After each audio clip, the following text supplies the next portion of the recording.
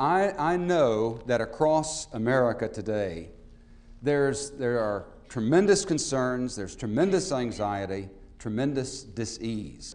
But I'll tell you what I will not do. I will not settle for any vision of life that is outside of my control. None. The abundance of my life, the joyousness of my life, the hope of my life, I demand the right to take responsibility for. Hello, everyone, and welcome to another episode of Heartbeat, the podcast, featuring the insight and teaching of Landon Saunders. Today we continue a series lifted from Landon's popular community workshop, Feeling Good About Yourself. Last time, Landon explored the idea of how appearance can often define the way we feel about ourselves. Today, he looks at how performance far too often defines worth. Now, here again is Landon Saunders. How do we assign value in this world? Looks and performance. They just don't quite get there. What about the individual who makes $100,000 and the individual who makes $10,000?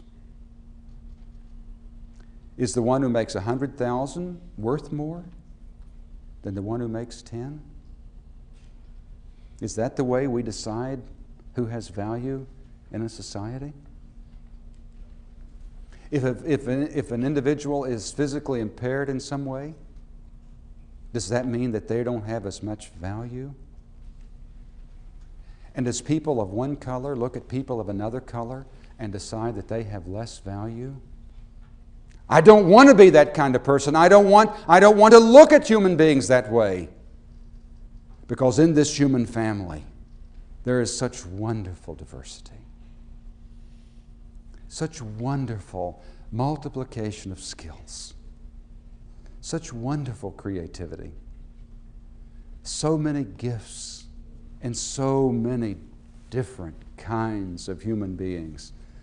Is it asking too much of people so rational, people so intelligent, that we can overcome whatever may linger within us that partakes more of hatred and hostility?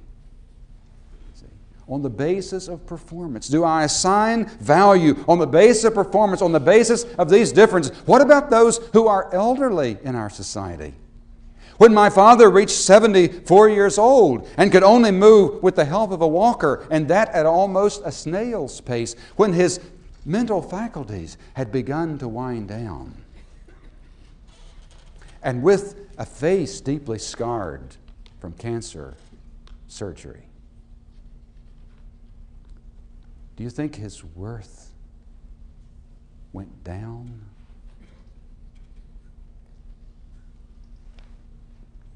I saw on one of the morning shows once a story of this young man who had Down syndrome, and he was one of maybe 10 or 12 children, big family. And how they loved, they called him Moose. He was nicknamed Moose. And how they loved, and so it showed the family playing, it showed him playing basketball, and Moose was playing basketball even though he might put it in the wrong goal. And when they played football, Moose played football, though he might run the wrong way for the touchdown.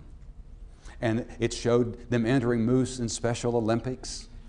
And he was going along around that track, and when he passed the section of the stands that his family was seated in, and they all began to clap and say, "Go Moose! Go Moose!" He became so excited that he just stopped the race and went up in the stands and hugged and kissed each one, and then went down and resumed the race. And afterwards they asked the father and the mother, they said, your son, your child, all this works really well now. But what about when all the kids are gone? Then what happens to Moose? Oh, they said, we've made arrangements for that. As the other kids leave home, we've arranged for Moose to leave home too, so that he has that wonderful experience of being away and coming home. Now, let's think about what we can do. How can we make some positive steps toward this whole business of self-esteem. First of all, we should relax. Whatever my feelings about myself, whatever my feelings about whether I've got much self-esteem or low self-esteem, it's time to just take a deep breath and relax. Just chill out. Take it easy. You have that life, and all too soon, it's going to be headed right down that western slope. And the good thing about what we're doing tonight is this, that no matter where you are, self-esteem can rise at that point. Landon will be back in less than 30 seconds, but we wanted to take this time to remind you that you can always access a full transcript of today's episode by visiting the show page. Heartbeat the podcast is brought to you by Friends of Heartbeat, and we invite you to visit our website at thisisheartbeat.com to learn where you can find other materials featuring Landon's teachings. Now, let's get back to Landon. Ken Dykewald, who's done so much with the process of aging, he sometimes asks audiences, what do you think is the greatest decade to live? What's the best decade really to live? Well, maybe it's the decade we're in. That may be the best one. Now, when I think about self-esteem, no matter what my age is, and also no matter how much time I've got left. If I'm dealing with someone who's dying with AIDS, I want to approach that life in a way that says, your life is worth more than all the world. And if you haven't felt good about yourself, there's still time. No matter what the disease, no matter what the failure ratio, no matter how much you've suffered in your life, it's never, ever too late. Relax. Self-esteem doesn't just depend on you. It depends on a lot of factors. And the second thing is to remember some undeniables. Now I'm going to give you a list of undeniables. These are things that are undeniably true about you. And because they're undeniable, I want you to write them down. And then stick them on your refrigerator, stick them on your bathroom mirror, put them on your lampstand by your bed, put them in your automobile, put them on your desk at the office, because these things are absolutely, undeniably true about you. You can hang on to these no matter what the external circumstances. The first one of those is, I am unique. I'm unique. Now you put that down, because I'm going to add two words to it. I am unique. Now, because you are unique, there are two things that are also true. You are irreplaceable. Things that are unique are irreplaceable. There's just one. And secondly, you're responsible.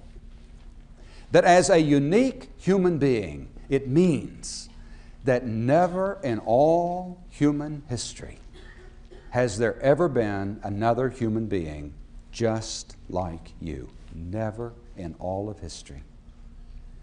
Because you are unique, it says that there will never ever be another person, as long as time stands, that will be just like you. And it means that all around the world tonight, there is not another human being who is just like you. If there ever had been, is now, or ever will be another human being just like you, there would be no need for you to be here. You are unique. You're irreplaceable. And you must be responsible for your place on this earth. There's something for you to do that nobody else can do, and that will never be done if you don't do it. Every human being is I don't know of anything that will help to begin building a feeling of self-worth more than for you to say and remember, this is something you have to live with. It's not enough simply to say it tonight. It's something that you have to live with. It's something that you have to take deeply in your own life and assimilate that. And the second thing is, it is absolutely, undeniably true that you are the only person you're absolutely sure of spending every night the rest of your life with. The only one. Now, that being undeniably true, have you decided at least one person, what one person will be like that you're going to sleep with the rest of your life? Now, are you going to sleep with a slob? I'm not talking about the one on the other side of the bed. I'm talking about you. Are you going to sleep with a slob? If you're slobbish, then it means that you are going to sleep with a slob every night. Again, why would anyone want to do that? And if we went through the checklist of jealousy and resentment. Why would you want to sleep with that? It disturbs good, deep sleep. Why would you want to live with that? Think about the kind of unique individual that you are, and then know that you're going to sleep with that individual every night the rest of the life. Third, it is undeniably true that nothing in the world has greater importance than you. Nothing. Nothing in the world has greater importance than you. One of the great teachers, in fact, the center of the whole Christian tradition, once in a very dramatic speech, said that if you put a big pair of scales down, and on one side you put the entire world and everything in it, and on the other side you put one single, solitary human being, that the scales will always tilt in favor of the human being.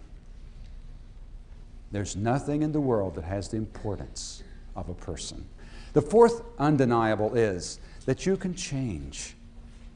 Whatever those feelings, whatever those problems are in our lives, we can change. I said earlier this evening that one of the greatest things about a human being is the ability to change. I can be different. If you don't like me tonight, come back tomorrow night. I might be different.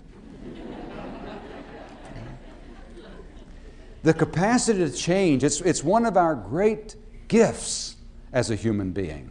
And the fifth undeniable is every single one of us, any one of us, is worth a lot more than we look like we are.